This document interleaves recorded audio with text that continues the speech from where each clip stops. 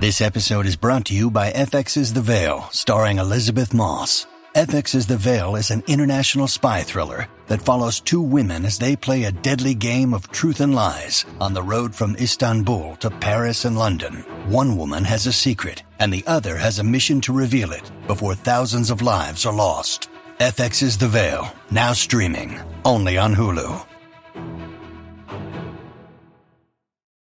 When you need mealtime inspiration, it's worth shopping Kroger, where you'll find over 30,000 mouth-watering choices that excite your inner foodie. And no matter what tasty choice you make, you'll enjoy our everyday low prices, plus extra ways to save, like digital coupons worth over $600 each week. You can also save up to $1 off per gallon at the pump with fuel points. More savings and more inspiring flavors make shopping Kroger worth it every time. Kroger, fresh for everyone. Fuel restrictions apply. It's the Purple Pants, it's the Purple Pants, it's the Purple Pants podcast. You better get your headphones and listen up quick. Ooh. It's the Purple Pants podcast. You better listen in public, might make your stomach hurt. Ooh.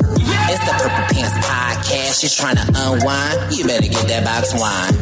It's the Purple Pants podcast. You're trying to get your snack, you better hurry right back though. It's the Purple Pants, it's the Purple Pants. Hello, hello, hello, and welcome to Purple Pants Podcast, episode 115. Listen, and I'm so happy you guys tuned in for this week's episode. Listen, I got a lot to get off my chest. So before I do that, if you have not already, please make sure you are subscribed to the Purple Pants Podcast. We are on Apple Podcasts, Spotify Podcasts, wherever it is that you get your podcasts from. We are there. Hit the subscribe button, write a review, give your baby boy some 5 stars. Whoo, Purple Pants Posse. Listen, I have a lot to get off my chest in my monologue this week. So listen, I got to tell y'all.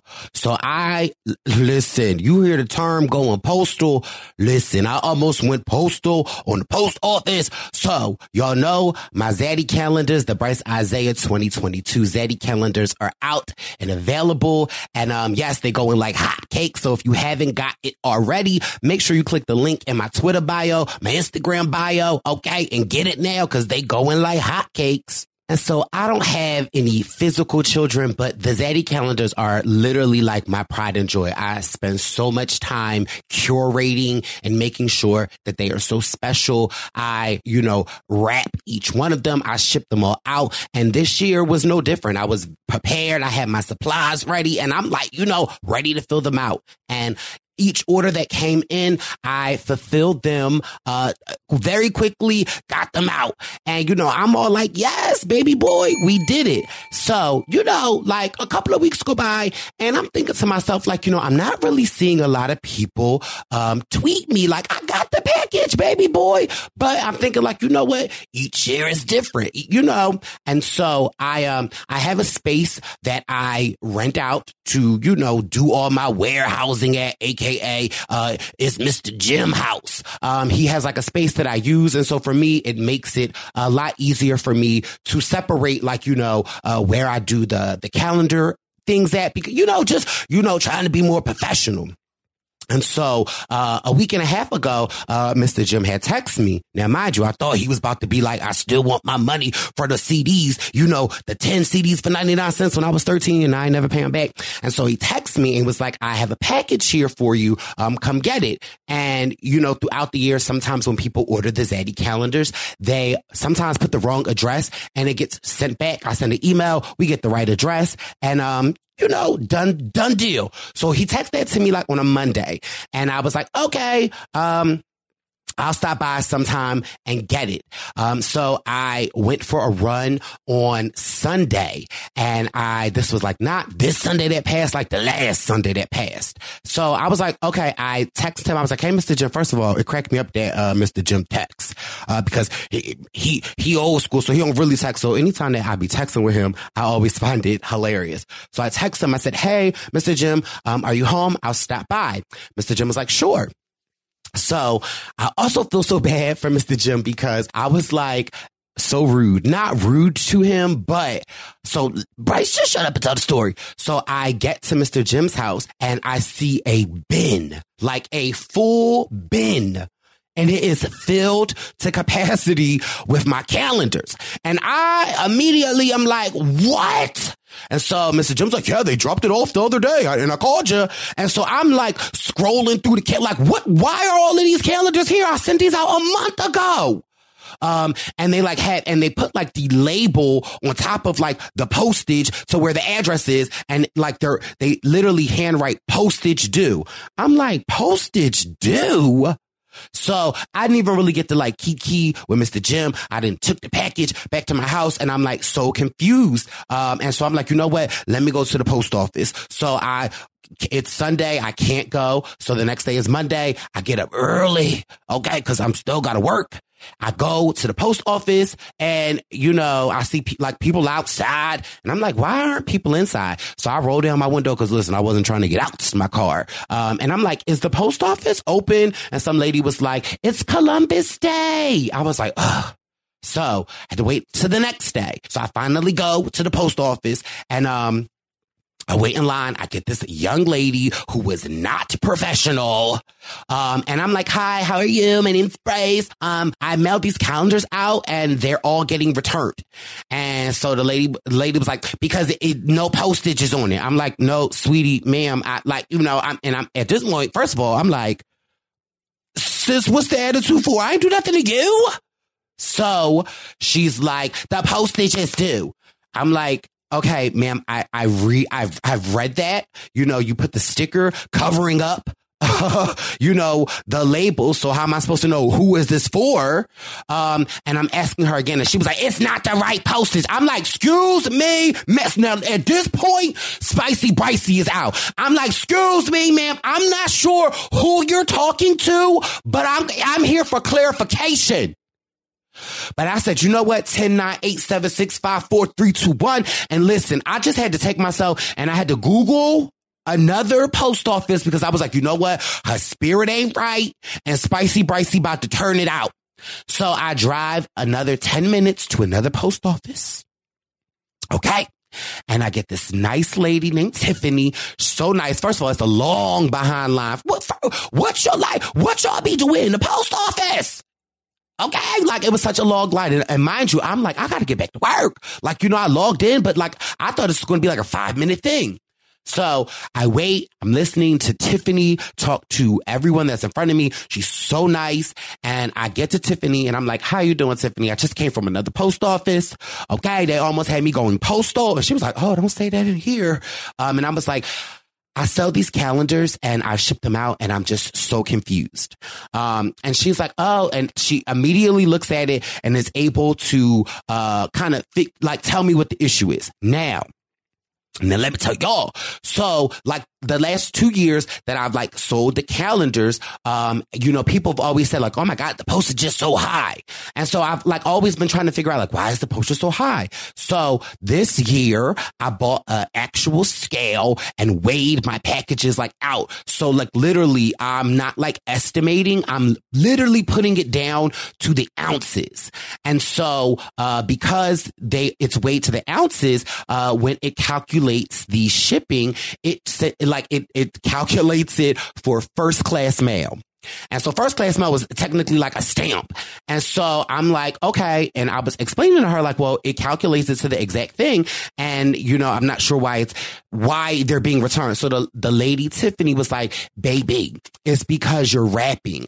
Your packaging. I'm like, no, but I weighed the packaging too. And she's like, no, you are like the packaging has bubble package. I'm like, yeah, that's to protect the calendars. I'm like, to protect the zaddies. Girl, Tiffany, you got to protect the zaddies. And she's like, you know, with the postal service, since it has bubble wrapping, they automatically consider it priority mail, and priority mail starts at $4. And so I'm like, oh my God, like, what am I supposed to do at this point? So she was like, all you have to do is just get regular, like packaging, like a manila envelope and put it in there and you'll be fine. So baby, I get back home. I'm like, thank you, Tiff.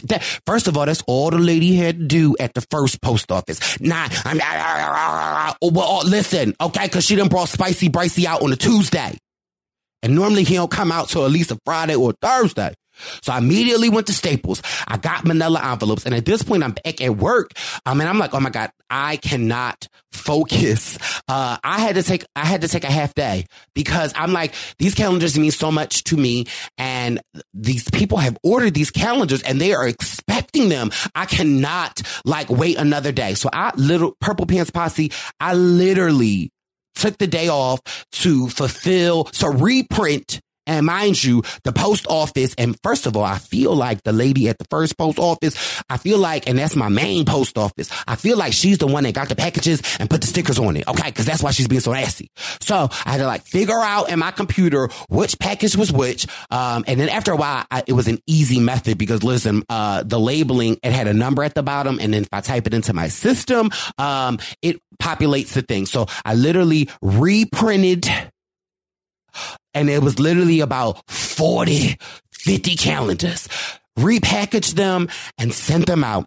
And I'm just telling y'all this story because literally I appreciate everyone that supports me and I try to do my best to get it out in a reasonable time. And so I had to beyond my control, they got sent back and I had no idea. And so, I got them all sent out and, that was Tuesday. And by like Thursday and Friday, I started seeing the tweets. I started seeing the messages. People started DMing me and I am just so happy and so grateful. And I just wanted to say thank you, Purple Pants Posse, and to anyone that ordered a calendar that waited that period of time in limbo and nobody complained. I didn't get an email. And so I just wanted to say thank y'all for that. I so appreciate that. And listen, these are like my children. So I had to vent their story because listen, that first lady at the post office, she was about to catch it. So that was the delay. And I really didn't want to talk about it until I figured it out. And so I figured it out. And so I just want to say thank you so much. And listen, the Zaddy calendars are still available. Okay. We got the packaging together. So listen, they're going like hotcakes. My last thing I wanted to rant about before we start this episode is Love on the Spectrum on Netflix. Season 2 came out about a month ago. And I think I had talked about it last year and how I just loved the show. It is a show that is a dating show essentially on Netflix. And it deals with people on the autism spectrum and what they go through dating.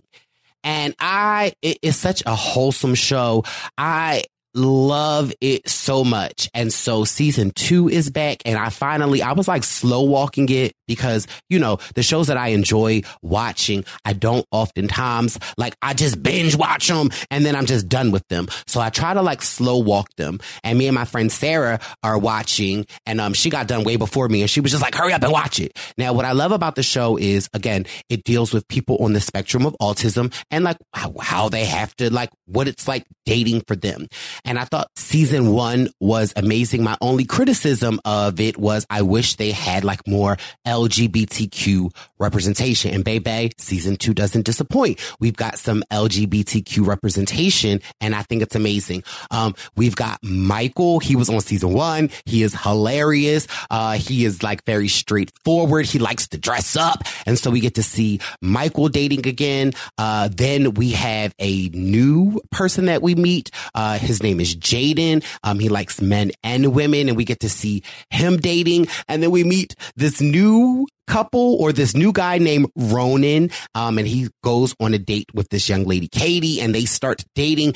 And I really love it because, a lot of the times we think that we're just so different from everyone else, whether it is that you're on the spectrum, whether you're gay, straight, somewhere in the middle, black, white. But the thing that I love about the show is that we all deal with the same things dating. And for me, the show, and you watch these characters and they really just want love. They really want to feel special. And this guy, Ronan, he's got an older brother who's dating and, Ronan, wants to feel love. And, he goes on dates with Katie and, after the first 2 dates, he likes her, but he doesn't know whether or not if she likes him. And so I say some of the moments, I was talking to my sister about it because my sister watches it too. And I was telling her some moments on the show, I use the term cringeworthy. And my sister's like, well, what do you mean by that? And so then I was like, I shouldn't use that adjective to describe what I mean. But like some of the moments are like, I literally am like grabbing my pillow because I am like so nervous. And I'm like, I don't know if they should be filming this. Like when they are just nervous to find out what the other person thinks. And then like, you know, sometimes they don't even like each other. And so they go on these dates and then they text and they're like, they don't want to continue texting, but it is such a heartwarming show. And season 1 definitely had your baby boy crying. At the end of season 1, a couple named Shannon or Shani and Jimmy or Shanice, they got engaged, and baby, I was crying. And I don't want to give too much away, but I will say this, spoiler alert, Shanine and Jimmy got married this season, and baby, when I tell y'all them tears was coming down my eyes, like I wasn't even expecting it. And it's just like, no matter what your disability is, like love is love. And like Shanine and Jimmy are so perfect. And it like, you know, really has me thinking like, when I'm going to find my Jimmy, when I'm going to find my Shanine. So if you guys have not checked out Love on the Spectrum, do yourself the favor and watch it. It is amazing. Now listen, let's get into this episode. Let me give you the rundown. I know we 15 minutes in, but listen, I had to get that off my chest. Okay. I'm still hot from the post office and I'm still wanting some love like Jimmy and Shanine. On this week's episode, we got the church announcements. Baby boy Wendell is back and we are breaking down episode 4. I got my good sis, Jatia Hart-Taylor, and we are breaking down the Real Housewives of Potomac. We got Freak of the Week. So listen, let's get into these church announcements.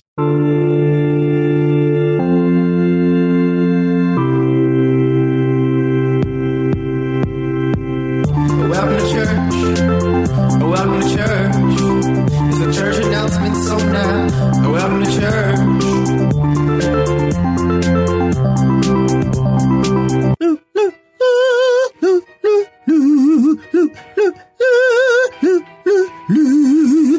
Submitted to the approval of the Georgia Alumni Survivor Society, we bring to you an event that you won't want to miss, featuring myself, the Monster. Next Wednesday, October 27th, join Survivor alumnus Davey, Ron, T-Bird, Sharia, and Rick Devins for the 3rd annual Halloween Watch Party. Come in your scariest costumes. We'll have games, special guests, and more for an experience like no other. We'll see you there, or else expect a visit from the Monster.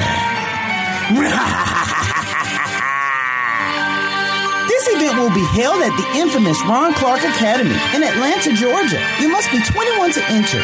Visit any Georgia alumni social media for the link to RSVP. See you there! Hey, Purple Pants Posse, Audrey Sizemore and cast member of Season 4 of The Penthouse Game, here to tell you about the premiere of Season 4 of The Penthouse coming out this Thursday, October 21st on YouTube. The Penthouse is a social strategy competition bringing in 18 people from across the country to battle it out to become the ultimate VIP. Each round, the top VIP has to rank players all the way down to the basement.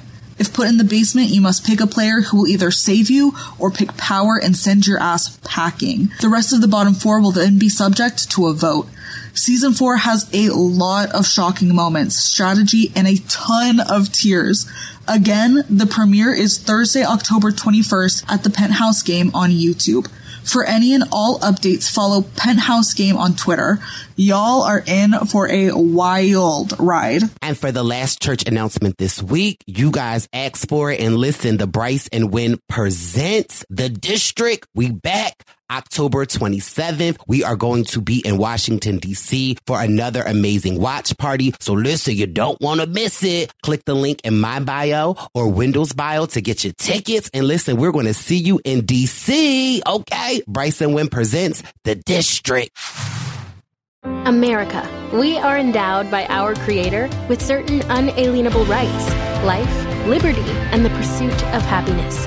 At Grand Canyon University, we believe in equal opportunity, and the American dream starts with purpose. By honoring your career calling, you impact your family, your friends, and your community. The pursuit to serve others is yours. Find your purpose at Grand Canyon University. Private, Christian, affordable. Visit gcu.edu. It's a man who, it's a man you. Meat and potatoes like we're cooking up a great stew. It's a man who, it's a man you. Meat and potatoes like we're cooking up a great stew.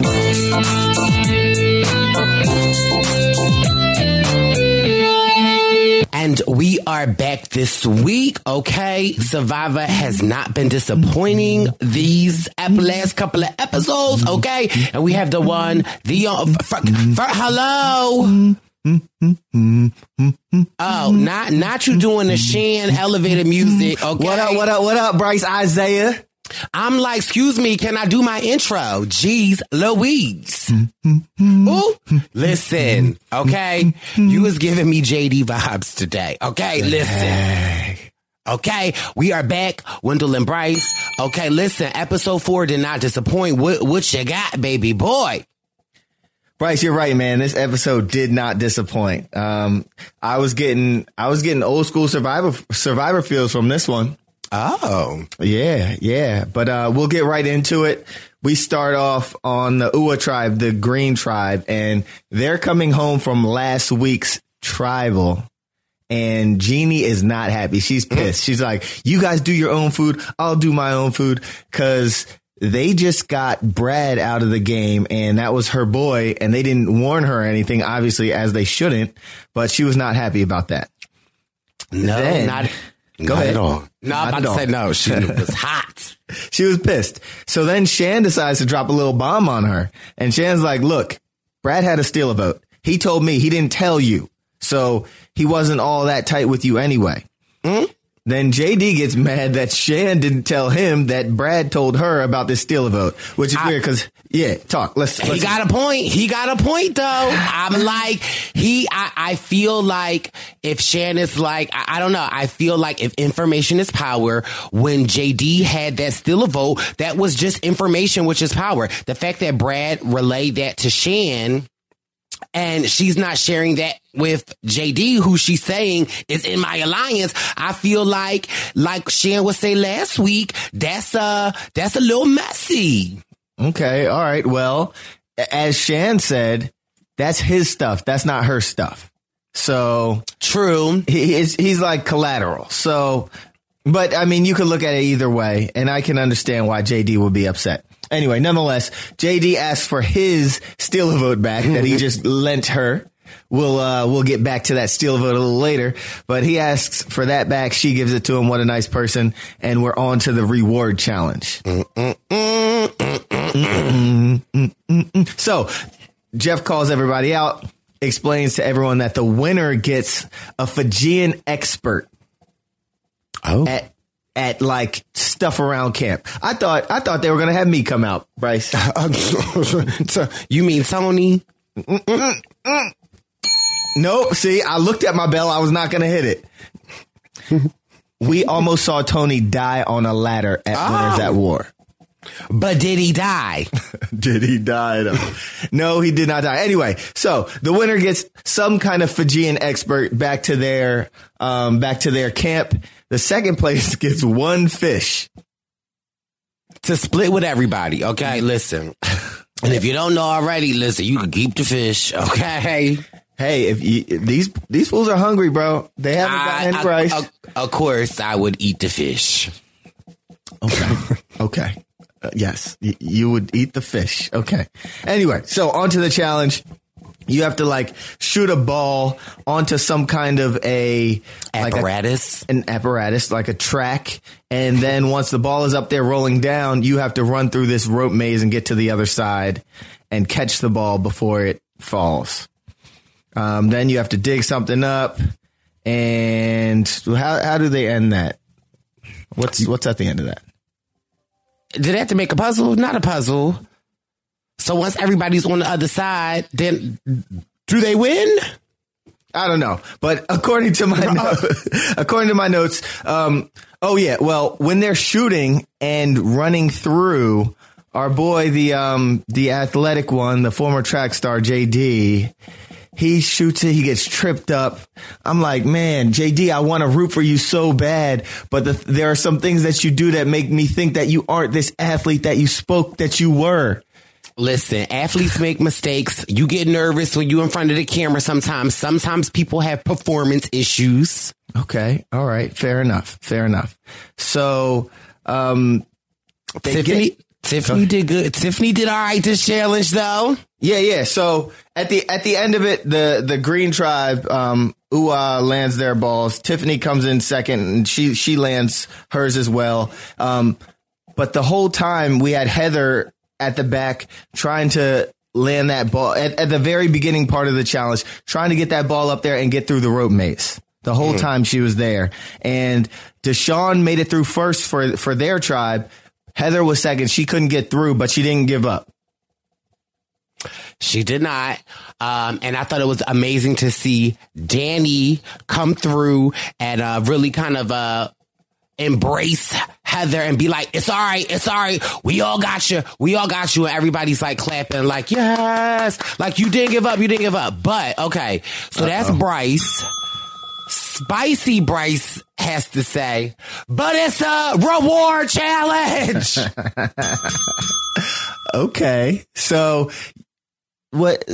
Well, okay. I mean, I'm all here for Heather. Like, she did not give up. But at the end of the day, it's a reward challenge. And the Blue Tribe is the winning tribe, has been thus far. So, I mean, yeah, of course, nobody's going to be mad at her because, like, we're not going home. It's just a reward. And it's a very early on reward. Now, that's Spicy Bryce you're talking. That's all. That was the only thing that I just thought of was like, yeah, like, it's not that big of a deal. It'd be something if this was an immunity challenge.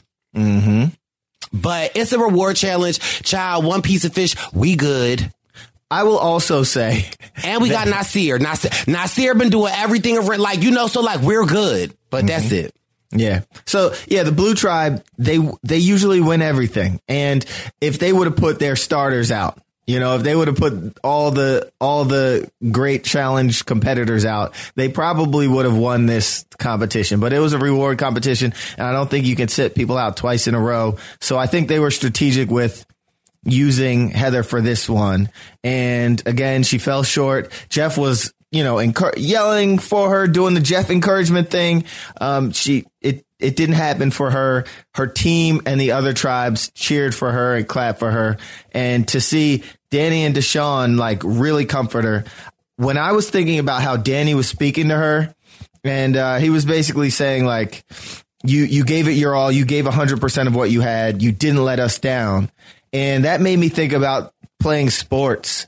Danny, he was a professional football player. He played sports his whole life. So he's won a lot. He's lost a lot. And in going through all these ups and downs, you understand like you might take an L, but you keep your head high. You fight. You give your 100% and you'll live to see another day. And I think that's what he saw. And that was what he was trying to convey when he was like, look, you gave it your all. You're part of our team. You didn't let us down. We appreciate you. So when he was giving that speech, I was just like, I was feeling it.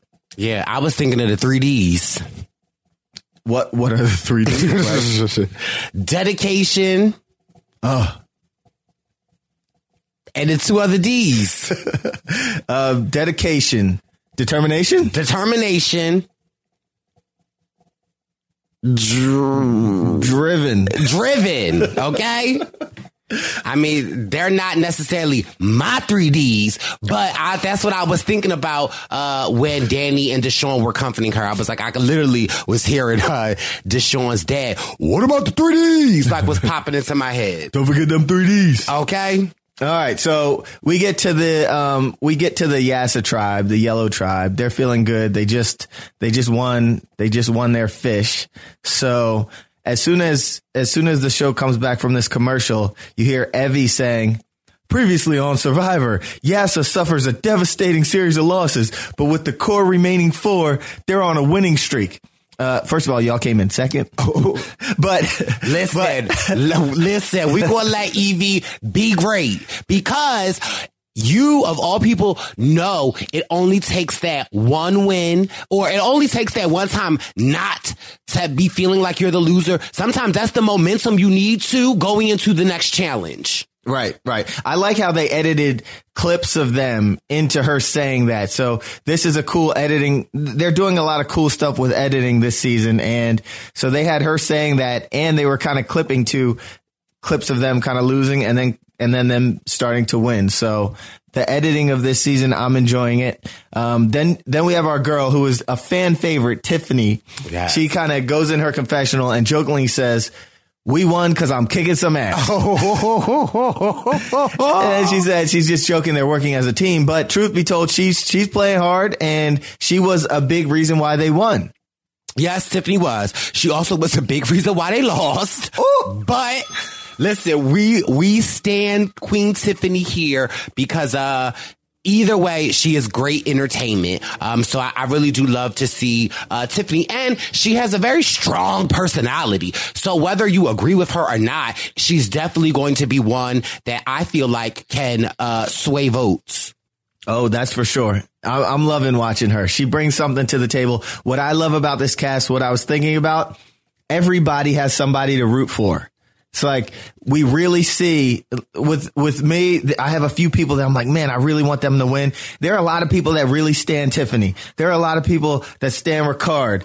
Like there are a lot of people that stand Shan. Everyone, this cast is it's such a wide variety that everyone really has somebody to cheer for.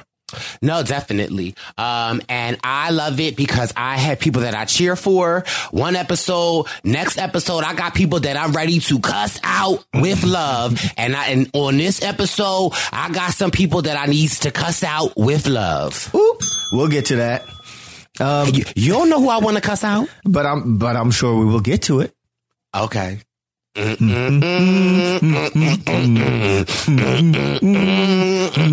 on, wait. Let me see if I can twerk to that. No, let's not. Okay, I'm out of here. Okay. We're still on the Yasa tribe. They get to eat their fish. They then they spot some little. What are they? Little turtles migrating to the water. Listen, y'all know I'm a turtle fan. First of all, this is what I wanted to ask you. Friend check.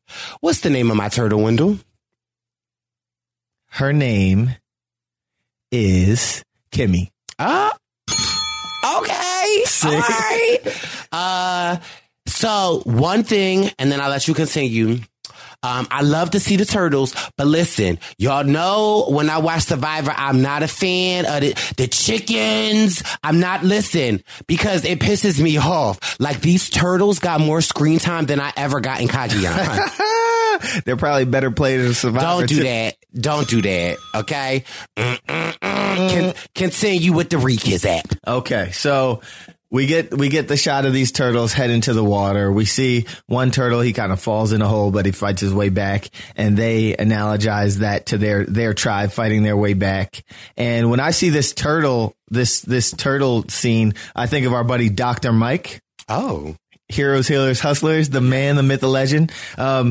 He had a scene in his season where he was caught in the background tripping. And everyone's like, what is this guy doing? It's weird. It's Dr. Mike. He's weird. But in actuality, he told me that they saw turtles heading to the water, and that production told them that they can't touch them. They can't touch them to help them or whatever. And they said they saw a lot of these turtles dying. And so what Dr. Mike was doing in tripping into the water, he actually picked them up and he was bringing them. And when he was, I guess, on camera, he tripped and kind of like tossed them into the water so they could make it. Oh, yeah. Yeah. Come on, Dr. Mike. Yeah, shout out to Dr. Mike. He's a great guy. Yes. Yeah, so that was that. They have that turtle scene. Then we flash over to the green team. This is just a very interesting tribe, and they won. So they won this Fijian man by the name of Nathan. And This guy gets to the island. He starts running up and down the coconut trees, pulling down coconuts, catching fish, frying up the fish, showing them how, like, what to dip it in and everything. This guy is what every tribe needs in Survivor. He was killing it. He was killing it. Bryce, do you need a Nathan? I'll take that as a yes. But yeah, so he catches lots of fish, and then Ricard says, Jeannie's the one that was providing for us and whatnot, but she was just yelling at us 24 hours ago, and we're now learning how to provide and catch things for ourselves. Ooh. We might not need her. Ooh. Ooh.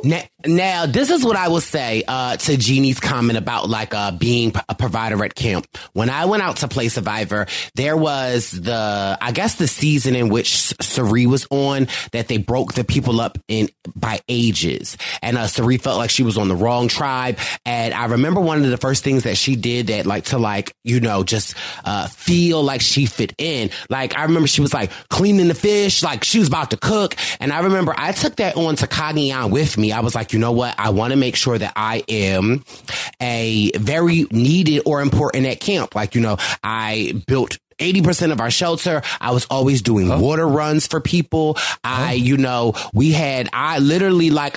called it Cousin Bryce's rice because I cooked the rice all the time that I was there. And I just cautioned people like Jeannie because the lesson that I learned is, child, they kept a Morgan and Alexis and a Jeffra over me who didn't do anything at camp. So it's just like, sometimes I think that thinking might be, I don't want to use the word inundated, but I think that that's an old school thinking of Survivor. And I think that, you don't need to do all of that stuff to actually, to stay in the game clearly. But that's just my 2 cents on that. You're right about that, because we know you did not stay in the game long. They got me out of there. 2 days in. Don't stop telling people that, okay? I was out there for 11 days. Okay, let's move on.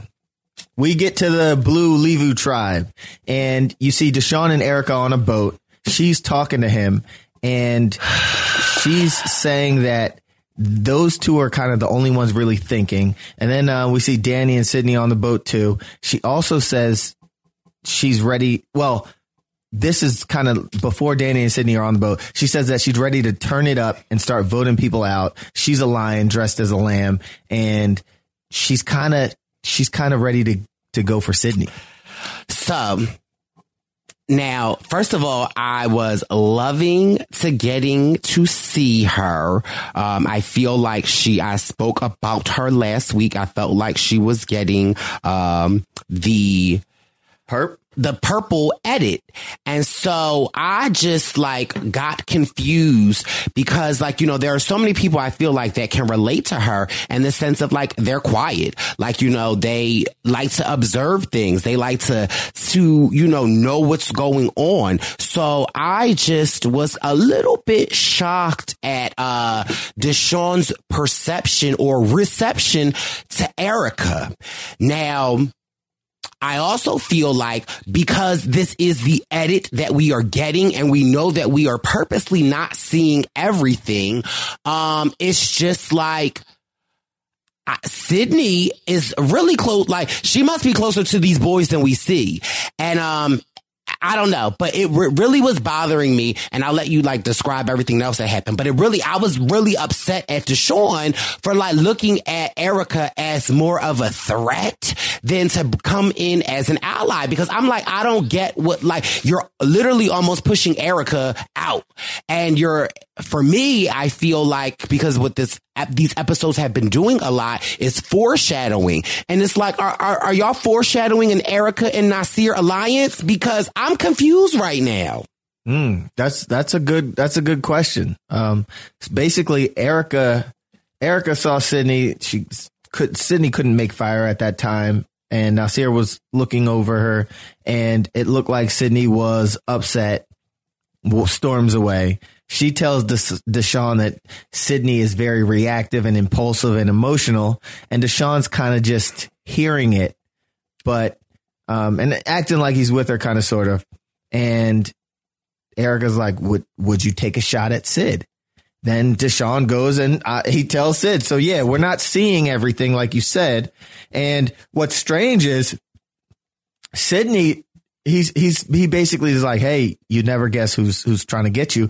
And Sydney starts guessing, and she literally would never guess because Erica is like the last person that she guesses. Right. So yeah. And we haven't seen a lot of this tribe because they just win, and there's nothing. It's like they win, so we have to see what's going on with the scrambling tribes. But very typical in Survivor that these strong tribes are never really the strong. Like, they are physically strong, but they're never, like, structurally strong, if you know what I mean.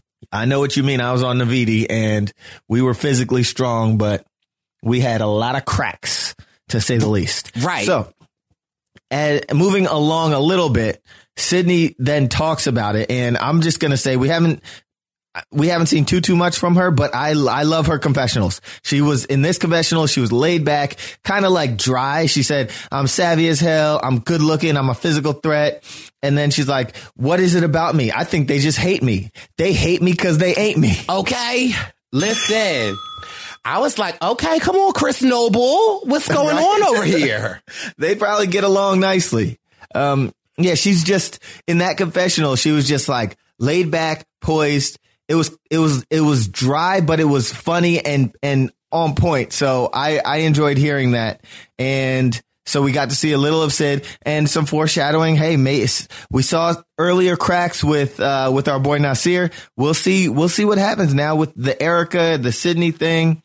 But it's good to see Danny and Deshaun. It seems like they're in a good place. They're solid. Yes. But before they are even talks of going to the next challenge, the alliance that is Sydney, Deshaun, and Danny are really considering throwing the challenge. Yes. And for me, I'm just like, so y'all let Nasir talk about y'all.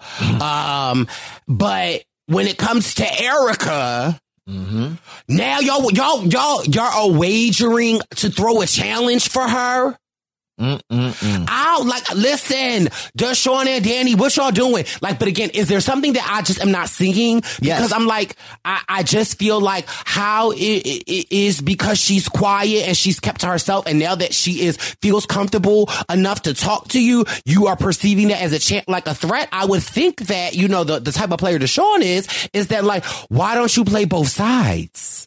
That would be good. Deshaun, though, he's a very smart person. He's like we know, he's a med student, and I think Erica started showing him how smart she was, and I don't know, But when you want somebody, so I don't know. I feel like Deshaun and Sid and Dan have a strong enough alliance at this point, so it's like anybody else to them is like outsiders, I guess. But I would want another smart person to be in it with me as well. Yeah. I see both sides. So yeah, we have some foreshadowing that they might throw a challenge, and then we go to commercial. And I don't know if you watched the commercial, Bryce, but I saw a familiar face. We had a Boston Rob cameo. He was giving a Tough as Nails commercial. Oh, did you see that? I didn't. I was wetting my whistle. Oh my goodness, you're drunk. Well, anyway, it was cool to see Boston Rob's face up there. It looked like he was taking a selfie camera and just, giving a shout out, making sure people watch Tough as Nails, which is a good show. But anyway, we get to the next, through the commercial, and we get to the challenge. Oh. It starts in the water, where you got to dive in and you got to grab a bunch of pieces off of different platforms. And we clearly see Danny and Deshaun trying to kind of throw the challenge. And it's hilarious because, and this is another cool thing with the editing, they start giving you confessionals during the challenge. So we're cutting to confessionals, them talking about the challenge while it's actually happening. Deshaun says he's moving at a snail's pace. He has the puzzles, but he's like literally just taking his time through the water. And this tribe is still in first place. They're still beating these other tribes. First of all, you can't throw a challenge with Nasir on your team, okay? He will pick it up. Whatever you try to throw, he's picking up. Okay? Yeah, so they yeah, and Hot Mess Yassa. I mentioned them before. Hot Mess Yassa We got Evie swimming the wrong way. They're in last place. It's not ideal for them. But you have the blue tribe, Deshaun. They have to like untie knots. Deshaun, they're so far ahead that Deshaun is retying knots. You have to take these pieces of wood and like push them through this conduit thing. And you kind of have to muscle them through. And Danny says he's trying to take his time with it. Nasir's like, 1, 2, 3. Oh! He's like, Nasir's like really pushing it through. These guys cannot throw. You can't throw a challenge with Nasir on the tribe. It's impossible. Period. Okay. Baby boy was out there. Yep. And then they have to look for a key. They're like taking their time, lunchboxing, waiting, looking. Erica finds the key. They cannot sabotage this thing. So, they get to the final stage where you have to land a ring. You have to toss it and land it on this 3-pronged thing a few feet away, maybe like 10 feet away. And Deshaun is again not landing anything. He's, trying to throw it. And because he just wants to go to tribal. Okay. And who tags him out? Listen, he missed one of the balls. Nasir went and got the ball and tagged himself in. Tagged himself right in. And Nasir's just, I think he like sunk his first one and another, whatever. But the tribe, the Yasa tribe actually wins. They're the yellow tribe. Kudos to them. Yes. And then it's, go ahead. Come. Okay, Yellow Tribe Xander, listen, come on. You know I'm the president of the Xander fan club. Yep. So listen, another solid episode for Zaddy Zand. Okay, we didn't get to see much of him, but listen, he was landing them and doing what needed to be done. He understood the assignment. So listen, the president of the Xander fan club, I just have to, give my stats on Zaddy Zand. Shout out to our boy Xander. Solid individual. So now it's a showdown. JD and Nasir tossing these rings. Nobody can make them. And mind you, it's like that. It be the editing in these moments for me because it's like, it's Chef like JD can win it right here. And then, the music changes up. And I'm like, yes, JD. And then he missed it. Then it's Nasir. Then I'm like, listen. Yes. Just tell me who win. Right. They have like the beauty shots and everything. Like JD's hair's in the wind. He's like launching it. No. You have Nasir launching it. No. You have JD launching it and the music is like right there. You hear him say money. No. And then Nasir wins it. So when I was watching JD launch these, he was like jumping off of it. I was thinking about the game Pong. You played Pong before, right? You stand on either ends of the table. You have a couple cups. You got to throw a ping pong ball into the cup. If you make it in the cup, the other person has to drink it. You mean beer pong? Yes. They don't just call it pong. I'm like pong, beer pong. Yes, I played beer pong before, Wendell. I've never played pong before. Remind me to punch you in your forehead next time I see you. No. So anyway, it reminded me. You play pong when you're playing. What? May I finish? Remix.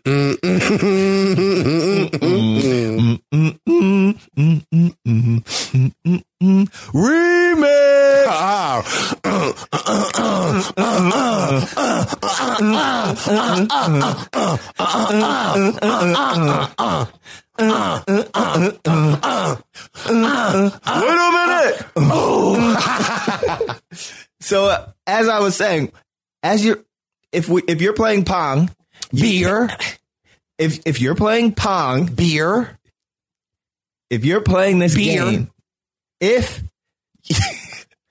you're playing this game that I'm referring to, that Bryce has never played before, it's not called Pong. All right, fine. If you're playing beer pong, thank you.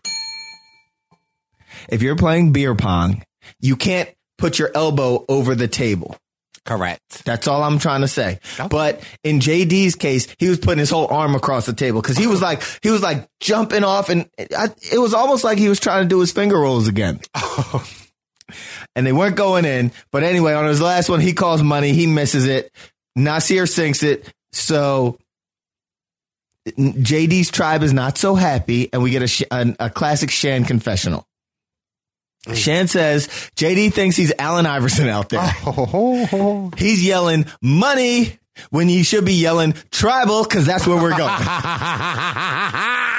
She's the greatest, man. She's the greatest. She is. But can we also just have a appreciation for my 9th grade lust that I had for AI? Okay. Ooh, the number 3 with them the cornrows to the back. Okay. Listen, I know it's some AI fans out there. Whew. Baby. You done? I mean, listen, I would have liked to play Pong. He ain't even your type. With AI. First of all, I don't have a type, but let's just continue. But I just wanted to know a number 3 AI. Did you ever have the Iversons? No. Oh, you never had the Reebok Iversons? Nah. Oh, okay. No. Did you? No, my brothers did. And I wore them one time and then I cuffed them and I got their picture. And you got in trouble. I got beat up by my brother. But go ahead. That doesn't surprise me. Don't play.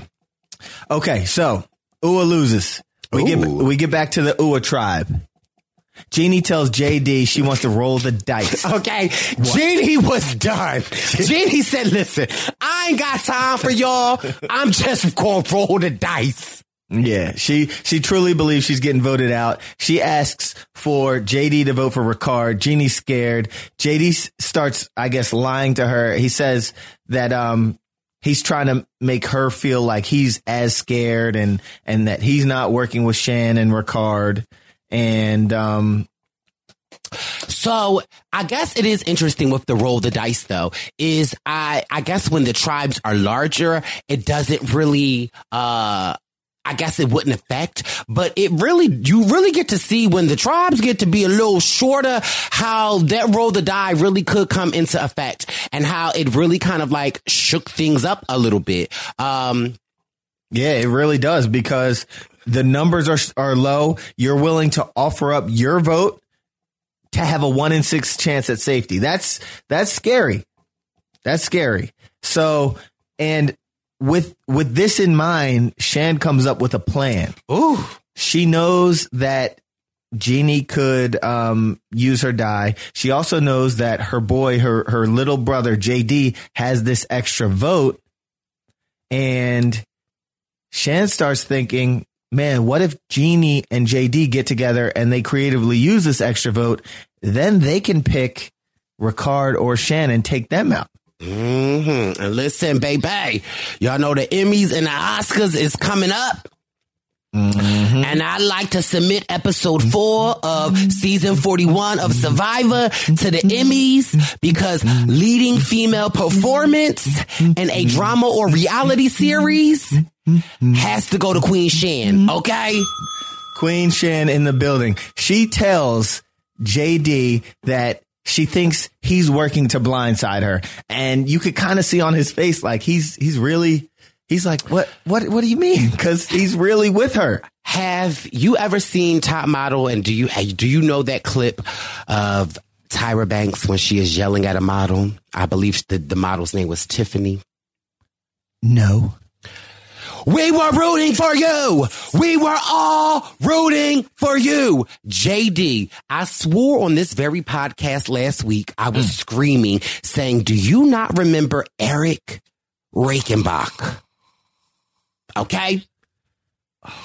You would not only give your steal a vote one time, you gave it twice. Baby boy.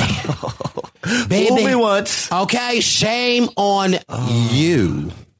So, yeah. So Shan sits with JD and she says, you know what, JD, I think that you're working to blindside me. Why don't you leave that steal a vote on the island? She starts with a more somewhat reasonable request than just, hey, give me the steal a vote again. So she says, leave it on the island. And he says, oh, that would be foolish. You'd be a fool to leave it. You never know what might happen at Tribal.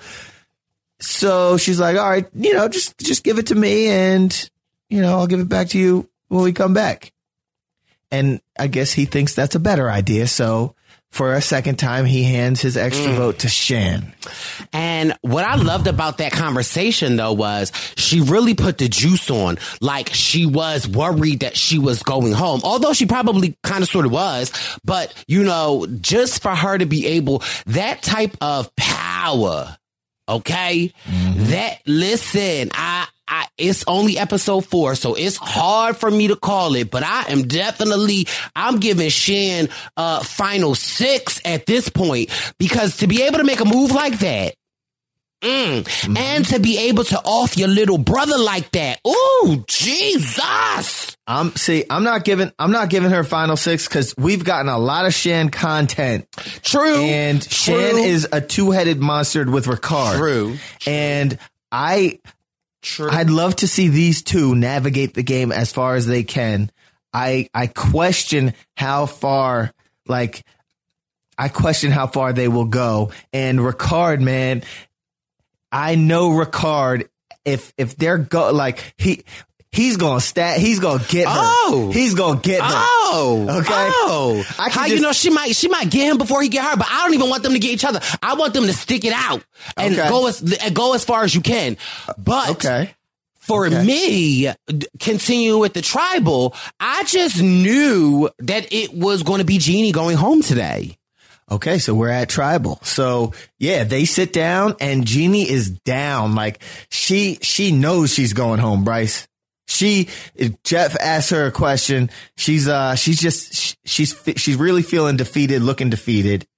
And there was a quote that, you know, they keep saying that the tribe is very close, and Jeannie gets some emotional content and says she's going to miss, you know, being so close to these people. She going to miss them. Although she mad at them. Right. The one thing she going to miss is them. Right. Shan says, and when she said this, I thought about you, Bryce. Shan says they're so close. They are farting and burping on each other. If Bryce Isaiah is not the fartiest person I know. That's a lie. First of all, that's a lie. So what happens when you get nervous? You toot a little bit. You toot a little bit. What happened in South Africa? Every time, we're competing on Survivor South Africa, out in the bush, Battle of the Bush, and all you hear is toot. That's not true. Bitch, I'm nervous.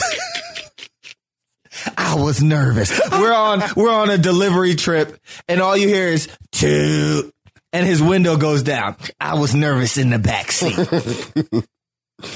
Back to tribal, okay? Because you're making me a little nervous. I'm just saying. I say.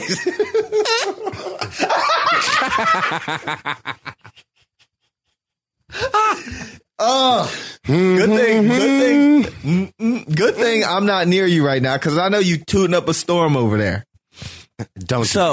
Back to tribal, and Jeannie, you know, she says, I know it's going to be 3-1, and they're just doing things. They were doing things all day to just appease me. JD says something to kind of like, I guess, so he kind of speaks to her, but also to Shan. Make sure we all do what we said we were going to do. He looks over at Shan and gives the JD wink. This wink will live in history. I guarantee you it's going to live in Survivor history. I don't know. I can't really wink, Bryce. I think you need talent to wink. Can you wink? I can wank. No, I can wink. I thought wink would sound better with a little twang, but I didn't realize it would be like wank. No, I can wink. You can wink with one eye? You can wink with one eye. Yes. Try it right now. I am. You're probably contorting your whole face. I'm not. Yes, I can wink very seductively, okay? I be winking at people when I'm in the club, okay? Wink. So, I'm sure you do. So, he says, make sure we all do what we said we were going to do. Looks and winks at Shan. What do you think he was thinking when he was winking at Shan? Because he said, make sure we all do what we said we're going to do. I don't know, but he confused Jeff, because Jeff was like, that's a strong statement right there. Mm-hmm. Because if you're making that strong statement and you're looking and winking at Shan, maybe you think that Shan is thinking about doing something to you. Right. Yeah, because I'm sure in that tribal, you not having the extra vote and I don't know. I think he might, I was confused by that. Like, I don't know if that was just saying like, yeah, why would you say that if you are already trusting them to, like, yeah, I don't know.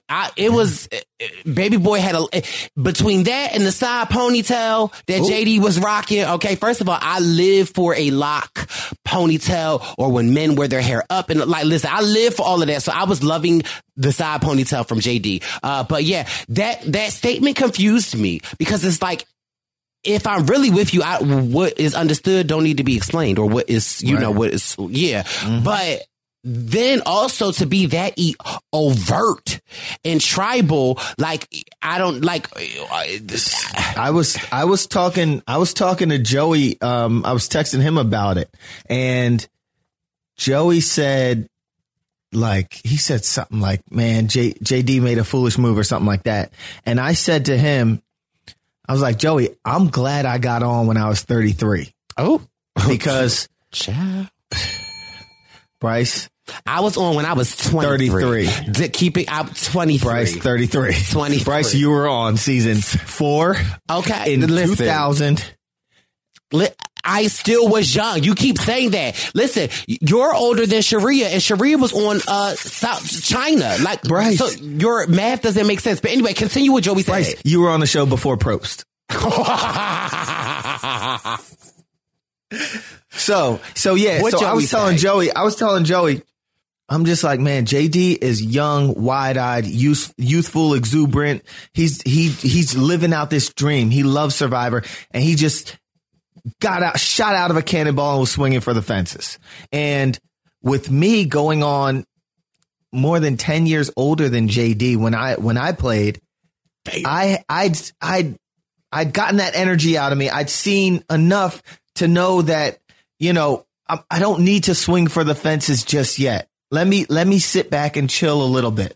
JD got out there with his idols who all swung for the fences, and like, speaking about Wu and Malcolm and Ozzy, and he just wanted to make these big Survivor moments and be known, which he will be known, and get out there and shoot the buckets and yell out money and do these things. He wanted these big Survivor moments. Comes into tribal, super swaggy, hair, his locks were, in the buff to the side, earrings hanging, cracking jokes in tribal, feeling himself, but winking at Shan. And it's like, man, these are the times when you get voted out. Like when you're feeling yourself like that, these are the times you got to be careful. But I'll also say, seeing JD, cause he had them smiling and laughing a little bit in tribal. When I think about the player that JD was, I think that was almost like a fitting exit for him, because people were still smiling and they all said they loved you to him when they voted him out. So we'll get to that. But I just seeing him come in so swaggy, I'm just like, man, this could be your night. But I thought it was gonna be Jeannie. You and me both, right? Because also weeks prior, Shan gave him that look that I was speaking about prior, like, man, I got you. We're voting together. And, fast forward a few weeks, and now she is stabbing him in the back. It was 3 votes for JD, 1 vote for Jeannie. And he got blindsided. Yeah. And when he got up, he said, any particular reason? Whew. And they just said, we love you, JD. Whew. It's a lot. But yeah, like, I feel like JD was a great character, like you said. And, he played a big game, and sometimes when you play big, you lose big, but you will forever be remembered. And like, yeah, Shan got you good. So it's like, I feel like the one thing that I know that I can respect about JD is that I know him watching back. He has to look at Shan and Ricard and be like, dang, they got me good. Like, I know that his love of the game has to respect it. I haven't listened to any of his interviews yet, so I'm dying to. But I wanted to see him go far. farther. But you're right. I think that he needed the humble pie, and unfortunately, it came in the form of his torch being snubbed. But yeah. I love the introducing of this type of player, this archetype of this young, energetic black boy joy on Survivor. I'm one that is personally here for it. I'm here for it too. It was great to see him play. I'd love to see him back. I think he will tweak his game a little bit. I think he learned a lot out there. I too want to see his exit press. I want to hear it. But I will say another takeaway of mine is it's amazing how things can turn around. Because when we walked into this episode, Jeannie was mad. She was done. She was done. She was out of it. And that was kind of how I was feeling when, I think it was episode 3 or 4, me and Dom were blindsided. Our ally Morgan got voted out. When we got back to camp, I was feeling like just bottom of the barrel. I was feeling defeated. But you got to know that things change, and some things change overnight. Things change in a matter of hours on Survivor. So she came so mad at the beginning of the episode. By the end of the episode, I'm sure she felt super tight with Shannon Ricard because they got their boy JD out of there and held Jeannie. I mean, I don't know if that is the feeling of Jeannie, because you can also look at it like, child, y'all just got like you. I don't know if I mean, of course she's going to be grateful that they kept her, but I don't know if that like solidifies her with them, if that makes sense. I hear you on that. I hear you on that. So that's all I'm saying. But no doubt this episode, I was definitely screaming. I loved how I did not know what was going on again. But it was a great episode. I felt like I wanted more, and I love it when Survivor leaves me with wanting more. I agree. And to those people that, complained about a lot of advantages and everything, this was one of those episodes where we didn't hear a lot of that. And it seemed like there was an overwhelmingly positive response.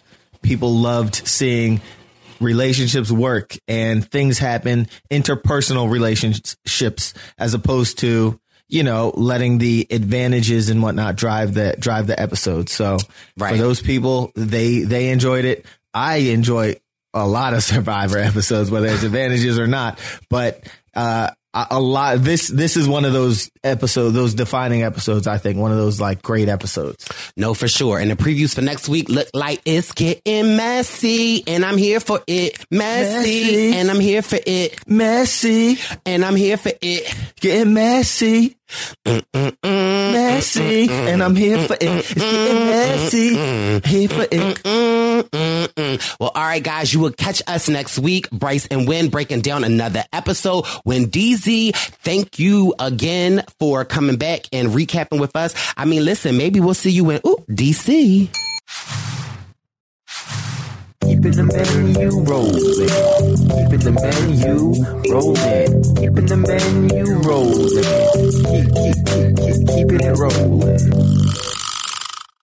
And we are back this week with the Real Housewives of Potomac. We got my girl, my sister, okay, my Jatia Hart. Taylor in the building. What's going on? Hello. You can just call me Jatia 450K. Oh, okay. Yes. Not the Squid Game. Yes. No, I mean, like, Mia's like dropping. I'm aspiring. I want to be like Mia 450. First of all, like, why are they hating on her? Like, I feel like it's. That's what I'm saying. I'm trying to be Mia 450. Okay. Listen. Like, I'm here for it. So yes, we got to get through these 2 Real Housewives of Potomac episodes. But okay, and so listen, y'all know when I talk about my girls, y'all know who my faves is. But I'm not like some of these people that come on my podcast and don't really ever have anything negative to say about their faves. But I do want to say this. Who may you be alluding to? You and Jacob Jones. You never have. What do you ever have to say bad about Giselle or the Green Eyed Bandits? But anyway, we gonna keep going because we ain't got time for this. We gonna side chat. You can all you want to. So, over the last week, the Real Housewives of Potomac, they filmed the reunion. So I can't wait to see that. So I'll tell you, like, the last 2 episodes we reviewed had me so pissed off. And these 2 made me want to continue watching because, like, I was ready to turn it off because it was just so negative. And so they did a good job of sort of redeeming themselves. I would agree. Mm-hmm. I would go as far to say this is probably one of the best Potomacs. And mind you, as quiet as it's kept, Potomac is the highest rated housewife series currently. But anyway, back to the tea I want to tell y'all. So they filmed the reunion, and you know the Instagram sites that I be following, so they didn't really give any tea. The only tea that we do know is that for a portion of time, Nicki Minaj we know she was tweeting about Real Housewives of Potomac. Her and Andy were going back and forth, so she was there and did ask some of the girls questions. We do know that she asked all of the ladies very hard questions, and Nicki did say on an Instagram Live that she went in with Candace. So I'm excited. You know, I'm not a Nicki fan, but I do want to watch it. And the ladies. I'm not sure if I'd like.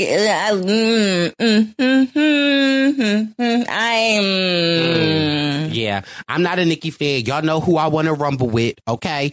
But they did release the fashion looks of the housewives, and I have to say, as always, the Grand Dame, she came for the looks. My second favorite, although I hate to admit it, Wait. Hold on. I sent you the link. In your DM. No. My point is, can we get through these 2 episodes? Good I just want to spill the tea real quick. That the Grand Dame looked amazing. My second favorite was definitely Escala. Then reluctantly it was Wendy. Then it probably was Candace. Then I thought what's her name? Forehead. Ashley looked amazing. Ashley looked great. Then it was Robin, and then my least favorite was Giselle. Giselle's just like, girl, you didn't bring it. She never brings it. I don't understand why she don't let somebody else dress her because she's very pretty. Listen, and she has her stylist Cal who does her hair and does a great job at that. I'm just confused as like to why the fashions aren't getting it together. However, since it's like she didn't read the basics of like what her best feature is and doesn't know how to highlight it. They say that she's a pretty face and she's one of those girls that just only relies on her face. That's the criticism that they give her. And I don't mind the way that Giselle dresses. But I will say for the reunion, girl, you should have brought it. Okay. And very much so. Her taste level is low. It was very much given like Macy's. It was very much giving like, Sears, like Sears, like Rainbow. Girl, I didn't say Sears and I didn't say Rainbow. And first of all, ain't nothing wrong with Rainbow. Okay, listen, because mind you, some of my secret, sometimes I'll be buying my leather jackets out the Rainbows. Okay. I know, but it don't say Rainbow. You may get it from Rainbow, but it don't say very much so true. Very much so true. Okay, ain't nothing wrong with Rainbow. But your stuff shouldn't scream Rainbow. So I think we left off with the salad being tossed, okay? And see, this is what happened. You got me all into the fashions. Now I want to talk about the fashions, but we'll go back to the tossed salad. Listen, I love a good tossed salad every now and then. Candace and Mia. That's not it. I can't. Okay, listen, girl, you like a tossed salad too, honey. Look.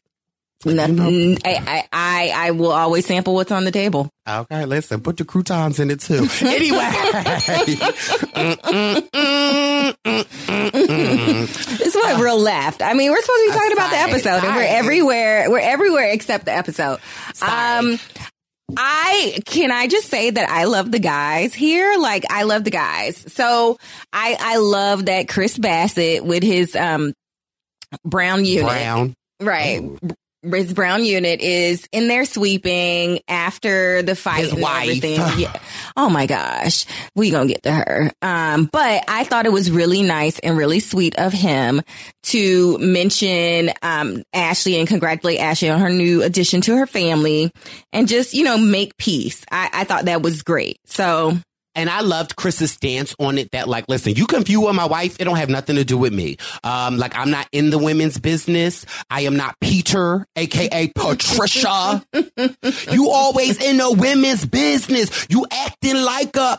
Okay, the great Nene Leakes. I don't like how she delivered. I mean, how she delivered was funny, let's be honest. But it's very true that the men have to stay above the fray. I think it's important because then, like, you start, I mean, like, y'all ain't on the show. Y'all ain't on the show, and the show is already ridiculous anyway. Let's be honest. I mean, that's why we watch it. I think it is great that the men stay above the drama. They rise above all the drama. They fly above the haters. Okay. But sometimes I do think it is hard when the women are talking about you. I don't know if I could be their husband. I might have to check a lady every now and then. But I thought it was really great that Chris did extend that olive branch. G was still acting a mess, but we get Robin and Giselle show up. Now, I do think the irony of the story is they had the worst room with no bathroom. Giselle had a broken foot. Robin mentioned that she was on her period and just was not here for it. I do think it is funny that Giselle is like complaining about a bathroom when, girl, an episode and a half ago, you was just saying you wasn't going to invite the ladies in your home to use their bathroom. But I do think there is a difference when you are on a trip. And especially if husbands are involved, I do think that the women should have their own private bathrooms. And, Wendy as the host, really could care less, because when they brought it to her attention, she was just like, and didn't really say anything. And so I definitely felt like if you are a host and, your female guest that aren't here with their husband and there are other men around, you should probably try to accommodate them. And especially if one has a broken toe. I totally agree. I think Wendy was very wrong for that. I don't understand. I don't know. The house was okay. I don't know. I feel I kind of agree with the luxury level of the house. Oh, okay, Mia. I mean, like, yeah, I didn't want to, but I was like, nah, man. I mean, like, but whatever. We can make it happen.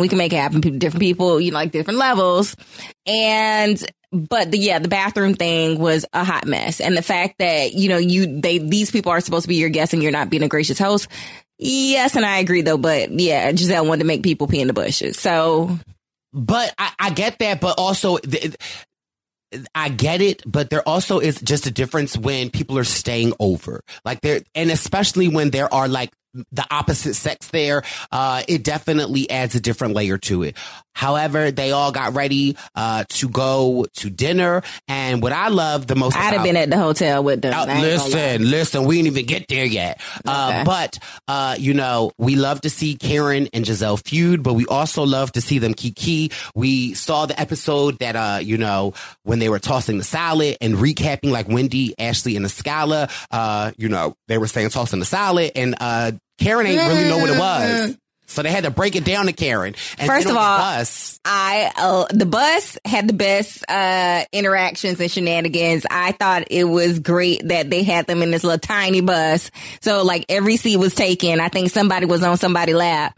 Again, luxury level. But, I thought that them all being crunched up together really made the interactions come out. We almost saw two penises on the bus ride, right? Two brown penises almost popped out. Listen, pop them out. So I really enjoyed the bus ride, but I just love Karen that they drunk dialing, but she don't even know what teabagging is. So okay. Now, but my thing is, okay, this is another podcast for another day. But yeah, so the kiki with about the teabagging, yes, okay, great. Because I just be feeling like, what's the point? But anyway, okay. That's definitely another part. That's a whole nother other thing. Okay. You should be occupied with a whole nother thing. But anyway, so the Kiki with Karen and Giselle about the teabagging, hilarious. So they get to dinner at this restaurant, and it's funny because clearly they are a large group, and there are some single guys behind them, or allegedly single, and they send shots over to the whole table. Everyone's like, oh my God, thank you. And while they're taking the shots behind Chris and Karen and Mia, we see these like another table of ladies, and they're like, they look upset.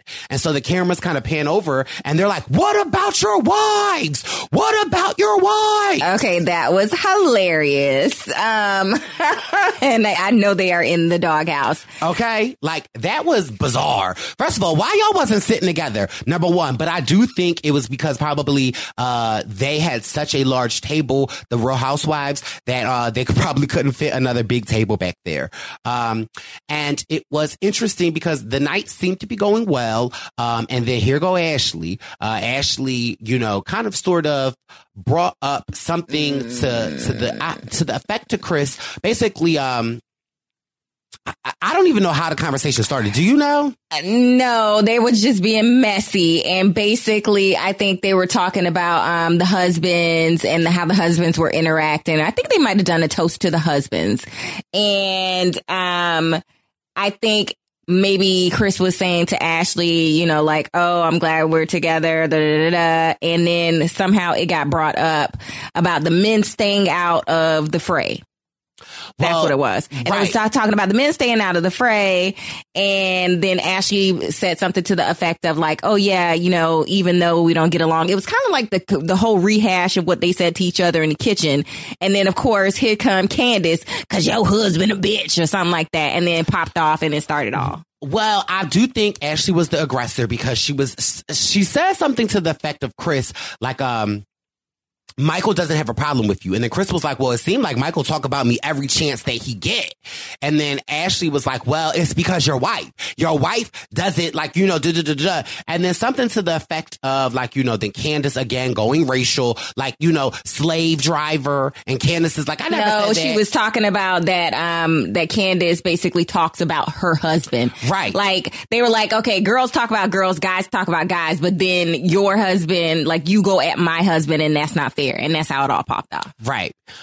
So then Ashley and Candace are getting into it, and child, Mia just ain't have enough of Candace, because Mia then turned to Candace and was like, you can't say Ashley's acting out of pocket because sis, you're acting out of pocket. And then we got into this uncomfortable scene where Candace and Ashley are going back and forth, and her husband Chris tries to kind of really like alleviate the situation and is really like, Candace, let's get up, let's go for a walk, let's get up. He stands up, he tries to pick her up from the table. She's like, I don't want to leave my table. I don't want to leave my table. I don't leave my table. And like really puts Chris in this awkward situation where, first of all, girl, this your husband, your manager. Your husbander. Your husbander. Like, girl, you're not even listening to him and you're having him look crazy as hell. So Chris kind of walks up from the table because he's pissed. And mind you, he done made a scene. He done trying to get his wife to leave. It would be crazy for him to kind of sit back down. So he sits back down.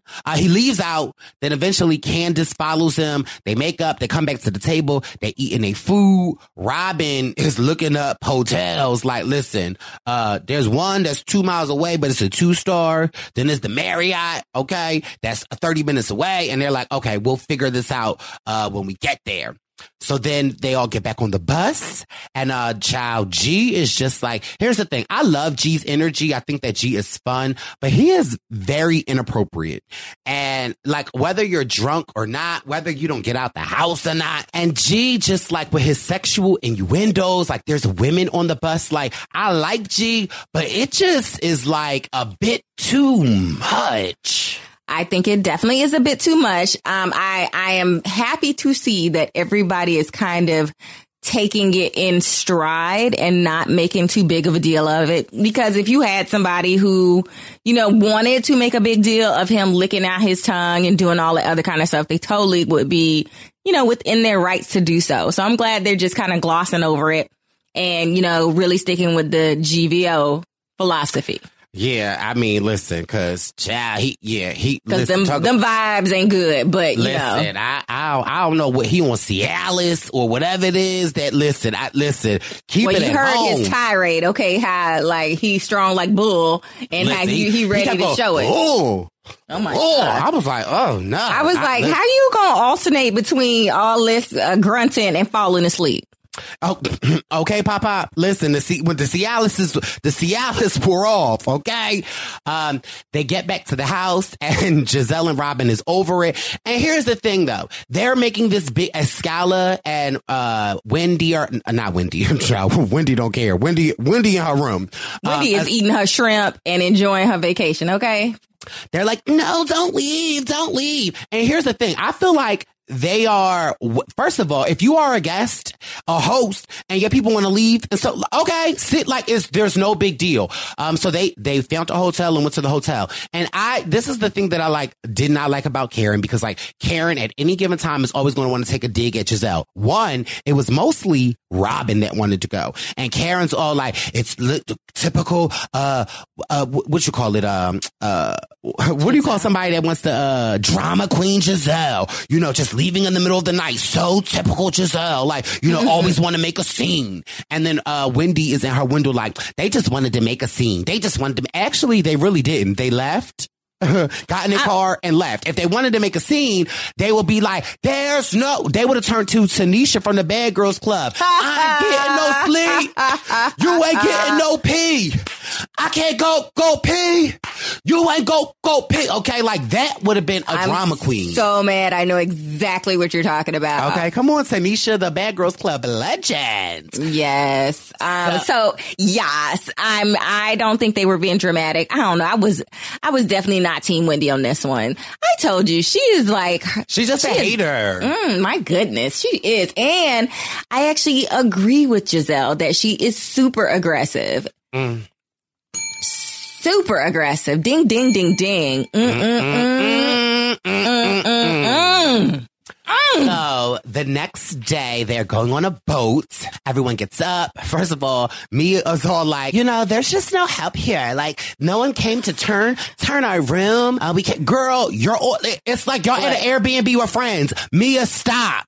I'm Team Mia on that one. I need my turn down service. Girl, at an Airbnb with your family. Look. I am sure they paid good money for that. You know. No. It's an Airbnb. Nobody's coming to turn down. Turn down for what? Well, why are they staying at an Airbnb? Why they need to get a place the one they was in Williamsburg. Bring Williamsburg back. They didn't. Well, maybe they did have a butler in Williamsburg. Now here's another thing I was cracking up. G was like, it ain't no breakfast being made, so G started making breakfast. Somebody came down and was like, oh, you making breakfast for everybody? He said, no. For me and Mia. I like G on that one. Like, look, it ain't no service, and I am definitely not the butler. Now, I mean, he could have been nice and just made it, but he definitely did it because Michael came down, and because you know Michael is the chef, or no, Chris is the chef, not Michael. Michael ain't come down. Chris is the chef, and they were like, "Is there any? Can I ask you guys to do anything?" And Wendy was like, "Yeah, make the eggs." But here's the thing: on a trip like that, for me, my role is listen. First of all, you know, a baby boy can throw down. I think I've cooked for you before, Jatia, and I love to make a big breakfast. I think that just comes from me being like the youngest brother, and I didn't always get along with my brothers growing up, and I think the one thing that like I could always get them to agree on or to like me is if I while my mom was at work, if I cooked like a big breakfast. So I feel like on trips like this, I love to get up and make breakfast. Whenever like we do like a family trip and my sister plans it, what I love about I don't know. My sister just she packs food to bring on these trips. Like it'd be so weird. Like why the refrigerator at home? Like my sister don't play. So I always just love that feeling of everyone there and helping yourself. And then, but for me, it's just always making a big breakfast. I would have been like, hey, you guys, what do you want me? Do you want to get in on this Uber Eats order? Okay. Now you ain't never lied about that.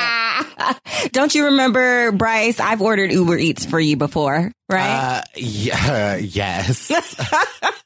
Girl. Yeah, breakfast. Nothing was tossed during breakfast, so it was a success. And then Karen and Ashley decided to call Giselle to see where they were at. And, they're like, Karen was like, you're just so rude. You didn't even say goodbye to anybody. And Giselle was like, we said goodbye. And then she was like, well, did you say goodbye to the host? And Giselle was like, the host hasn't said to me. And of course, Wendy, you lying. I said something. Like, girl, first of all. Super like just, oh gosh. Like, why does everything have to be yelling with you, girl? Just calm down. And I don't think in that moment Giselle meant like, oh, Wendy didn't speak to me on the trip. Like when she heard that we were leaving, she didn't say anything. Like that's what I felt like she meant. So they're getting ready to go on this boat, which is cute. That is something that I do want to do. I would love like a little boat trip with my friends and like, a little turn up. I'd love a yacht. And so the boat was really like uneventful per se. They had food downstairs. Oh, okay. Listen, we can't forget Ray came. Oh, you know what? He was such a breath of fresh air and they needed it. He definitely was. Ray is like the Greg Leakes in some ways to this season. He doesn't really hold a candle to a Greg Leakes, but he definitely like gives that Greg Leakes energy. Yes, absolutely. So I was glad to see him. He even, joked around with Giselle and made Giselle laugh. So that was fantastic. A little bit of levity. It was actually a good joke. My husband tell these dad jokes and Ray came with it. It was funny. It was like a little bit of shade, a little bit of funny. So it was perfect. And then... Well, first of all, I think Graham jokes are funny. I feel like you be killing Graham's vibe on the jokes, though. Because anytime Graham be about to tell me a joke, you're like, oh, Bryce doesn't want to hear that joke. They're not funny, Graham. Because they're not. So, but I did. I love my husband, but he is in full dad joke mode. Like he got him down. Like really. Well, my thing is like you don't even give me a chance to laugh. And after you do your tyrant, like I'd be like uncomfortable to laugh. Like I feel like I have to laugh. But then it's like you be giving me the death stare like it wasn't funny.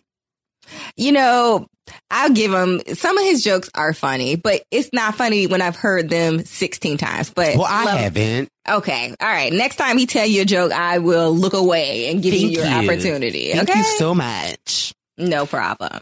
So wait.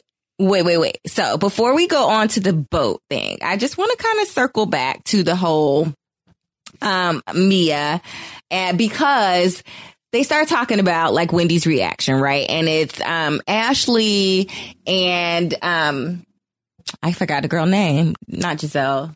What's Candace? No, Green Eyed Bandit. Giselle. Robin. No, Robin. So it's Ashley and Robin, and she's basically talking about, Wendy's response. And here come creeping Mia. She's talking to a scholar. Oh, child, whoever the hell she was talking to. Anyway. Scholar. I forget she's there sometimes. So okay. I'm sorry. And so here we go. She is at the buffet with one ear, at the table.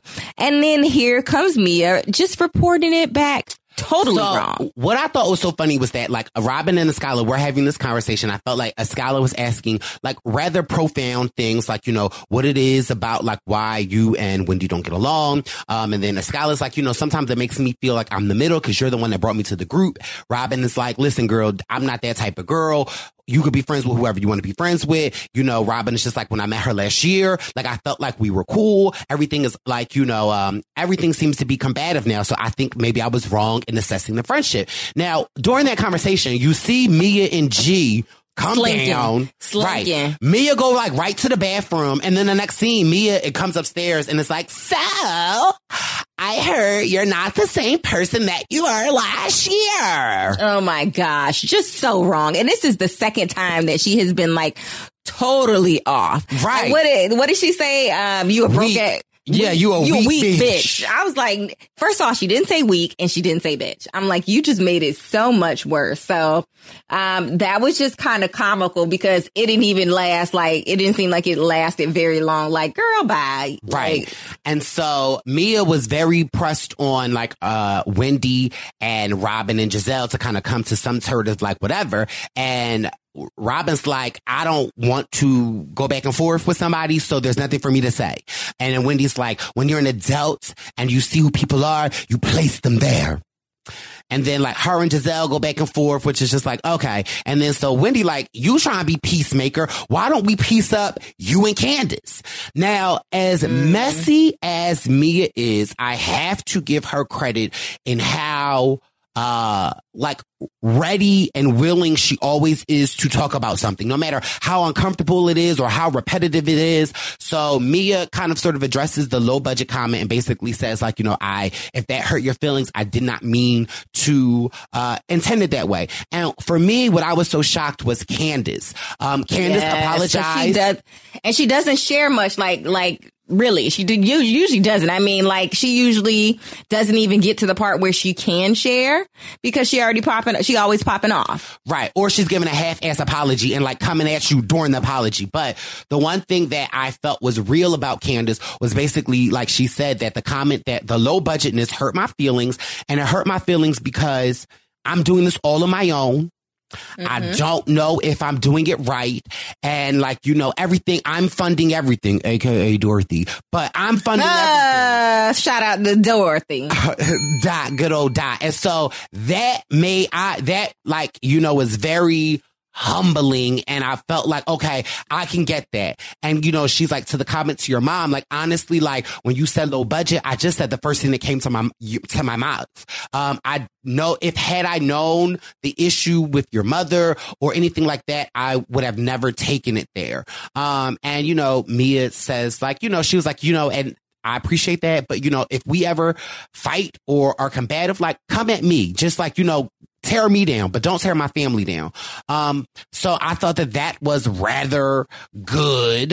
And then that was really it of the episode. Like, it wasn't really much of the juice popping off, except when they were riding back, Ashley was like falling asleep with her mouth open, and G was like, everybody, look at Ashley. And I think Ashley responded like, okay, let me go to sleep. Like, you know, I'm over here. You stay over there. G like, I'll be over here and I'll be in your business. Like, again, like, G, read the room. Like, you're doing too much. Okay. Yeah. I got nothing. It was over. It was overkill. Like, I want to be on the G-Wagon, but I can't. Yeah, on this one. Yeah, it was just like he's just too like I don't know if he took a Cialis at the end of the boat ride and was like again. I don't know. Okay, I don't. But it was just a lot. But the next episode looks rather interesting, and for me, it's like we got to be winding down pretty soon. I feel like we've got 2 more episodes left until the reunion, because we see that everyone's getting these invitations and everyone doesn't know what's in the invitations, and I'm pretty sure it's probably to Karen's renewal vows. And we know that the renewal of her vows wedding will more than likely be the last episode of the season. Well, you know, they do like to end on a party, and the Grand Dame always throws the best parties. I mean, so I'm ready for it. I can't wait to see what she has up her sleeve. I like her. I wish she would drunk down me, or at least set up a hotline where we could just have drunk down messages that, you know, she's previously recorded. Yes.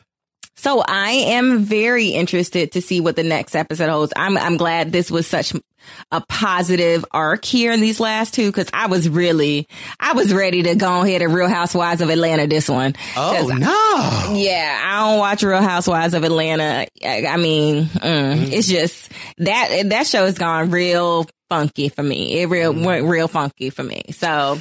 Well, they are currently filming The Streets Have Seen Marlo, and one of the new girls from last season filming over the weekend. So I don't know whether or not if Marlo's filming as a friend of the show or as a actual housewife. We don't know. But either way, it's still not enough to get me back. Like Kim Zolciak's daughter said, if it's not a Kim, a Nene, or a Phaedra, what's the point? And listen, I'm with Brielle. I'm never with Brielle, but I think I agree with the sentiment that she's giving. I don't know. I don't even know who on there, but I hope they find their way back. That's all I can say. Well, Cynthia out, Portia out. We know Candy's returning. I know Kenya is returning. And that's really all of the housewives that I know. I don't even know the new housewives. Drew and the other girl. And clearly Marlo is filming, but we don't know in what capacity. So, but again, listen, you can miss me with the Atlanta Housewives. The only Real Housewives that I try to keep up with is Potomac, Beverly Hills, New York, and at times not the OC, because the OC didn't lost me, but Salt Lake City. I think they haven't had good new housewives since they put Kenya and Portia on. Oh. I mean... Yeah. Mm-hmm. I mean, listen, y'all know how I feel. If it ain't any leaks, it ain't for me. All right. Well, I guess this concludes our Real Housewives of Potomac talk. Jatia, yes. You got any tea or anything you want to spill the posse before we... Absolutely. So just want to say, if you are all about reality TV, you should check out the recent Washington Post article that came out. You can see it. It's linked on my Insta and my Twitter, Jatia PhD, and talks about what reality TV owes Black women. And as my good friend Lauren Ashley Beck said, do you have time? Because I have a list. So yes, really. And I'm super excited. I hear you guys are having a party in DC. Awesome. I think you guys should definitely go. I would if I could, but I live in another city. But who knows? You guys should definitely go. Tell me how it goes. Make me jealous. Oh. If you can. But I am Jatia 450K. Oh. So should they make you jealous with posts or should they make you jealous in person? They should make me jealous by attending and being fabulous. And who knows who they might see there. Oh. Maybe, just maybe, I might make an appearance. You'll have to see it first. Well, we'll talk to you. Maybe we'll see you sooner, but we'll talk to you guys in 2 weeks. We're out. Bye, Purple Pants. Who's the freak? Who's the freak? Who's the freak of the week? Who's that? Who's that? Who's that freaky freak? Who's the freak of the week? Might be me, might be you, might be. And we are on to this week's Freak of the Week. And I find it so ironic because in the last week's episode 114, Beware, with Amon and me on the Casual Tea, we talked about B2K, the Millennial Tour, and, Amorion and Little Fizz. Little Fizz came on to apologize. And I was telling y'all how I went to the show before COVID, and I was really surprised at how well Bow Wow did. Well, baby, Bow Wow is making headlines this week. So it all started maybe last Friday. It looked like they had the Millennial Tour had an Atlanta stop last Saturday. And so Friday, the Atlanta Arena had tweeted out, this date 21 years ago, Bow Wow came to Atlanta. And look, on the same date, 21 years, Bow Wow is back bringing Amorion. So Amorion tweeted, actually, I'm bringing Bow Wow, but y'all right. Let's go. See y'all tomorrow. And, okay, little passive aggressive. So then all of a sudden, Bow Wow takes to his Instagram and it's like, might not even do the show tomorrow. I can't deal with the BS. Y'all have no idea. I've been humble this whole time, just showing up and doing what I do. And it's still a problem. Okay. Then he tweeted, okay, this might be my last show. I've had enough. Too much bitching and complaining on this tour. I'm busting Cat's ass every night.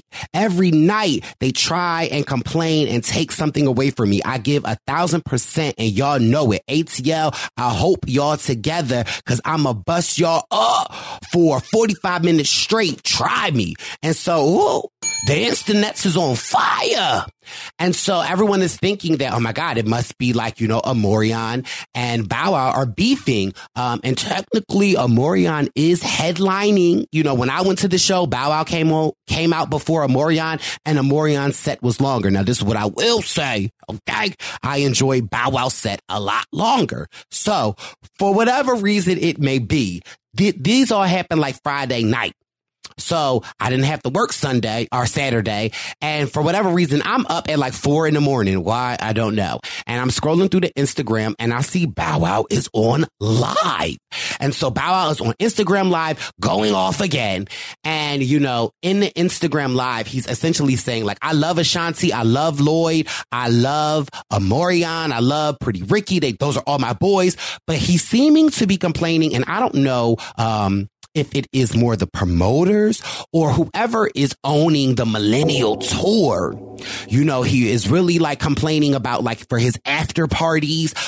They're telling him he can't wear certain colors. He can't have certain fonts in his flyer. And he's like really annoyed. And he shows up and he says that he gets the biggest crowd response every night. And I can attest to that. 2 years ago, he definitely got the biggest response. Then he starts going into more things about how his set is only 15 minutes. Now, I can't remember back that far from when, he was at the Leo Core Center in Philadelphia because, Baby Boy was wetting his whistle. But I can say Omarion's set was a lot longer. And mind you, because it's Omarion's the headliner. And so then it makes me think back to the tweet that I just read, you guys, where, Bow Wow says, Atlanta, I hope y'all ready for 45 minutes. Try me. So I don't know what the drama is and, whether or not it's 15 minutes or 45 minutes. But my whole thing is your check still the same? Okay. Bow Wow, just show up and do what you need to do. But needless to say, the reactions from the fans from the Atlanta show was amazing. They said that it was like, Bow Wow put it down. Okay. He did his 45-minute set. So I don't know whether or not this is all propaganda and maybe just made up drama to drum up more tickets for the Millennial Tour. I don't know. I thought the tickets were doing really well without it. But listen, I'm here for it because, listen, the Millennial Tour is my type of tour. That's my era and my music. So listen, I had to make Bow Wow and Omarion the freak of the week. If you guys have not gone to the Millennial Tour and it's coming to your city, listen, do yourself a favor. Okay. Who else surprised me on the Millennial Tour was the Yin Yang Twins. Yin Yang. But listen, if Bow Wow and Omarion, and listen, the whole Millennial Tour is the freak of the week, that means we have come to an end of another amazing episode. I can't thank you enough for your support and listen, your patience with these zaddy calendars and had your baby boy stressed out. But if you have not already, please make sure you are subscribed to the Purple Pants Podcast. We're available wherever you get your podcasts from, Apple Podcasts, Spotify Podcasts, whatever you listen to. Listen, just type in Purple Pants Podcast and we're there. Make sure you hit the subscribe button, give your baby boy some 5 stars, write a review, and tell a friend to tell a friend to tell a cause it's the Purple Pants. It's the Purple Pants. It's the Purple Pants Podcast. You better get your headphones and listen up quick. Woo. It's the Purple Pants Podcast. You better listen in public, might make your stomach hurt. Woo. It's the Purple Pants Podcast. You're trying to unwind, you better get that box wine. It's the Purple Pants Podcast. You're trying to get your snack, you better hurry right back though. It's the Purple Pants. It's the Purple Pants. You know how to book flights and hotels. All you're missing is a tool to plan the travel experiences you'll have once you arrive. That's why you need Viator. Book guided tours, excursions, and more in one place. There are over 300,000 travel experiences to choose from, so you can find something for everyone. And Viator offers free cancellation and 24/7 customer support for worry-free travel. Download the Viator app now and use code Viator10 for 10% off your first booking in the app. Find travel experiences for you. Do more with Viator.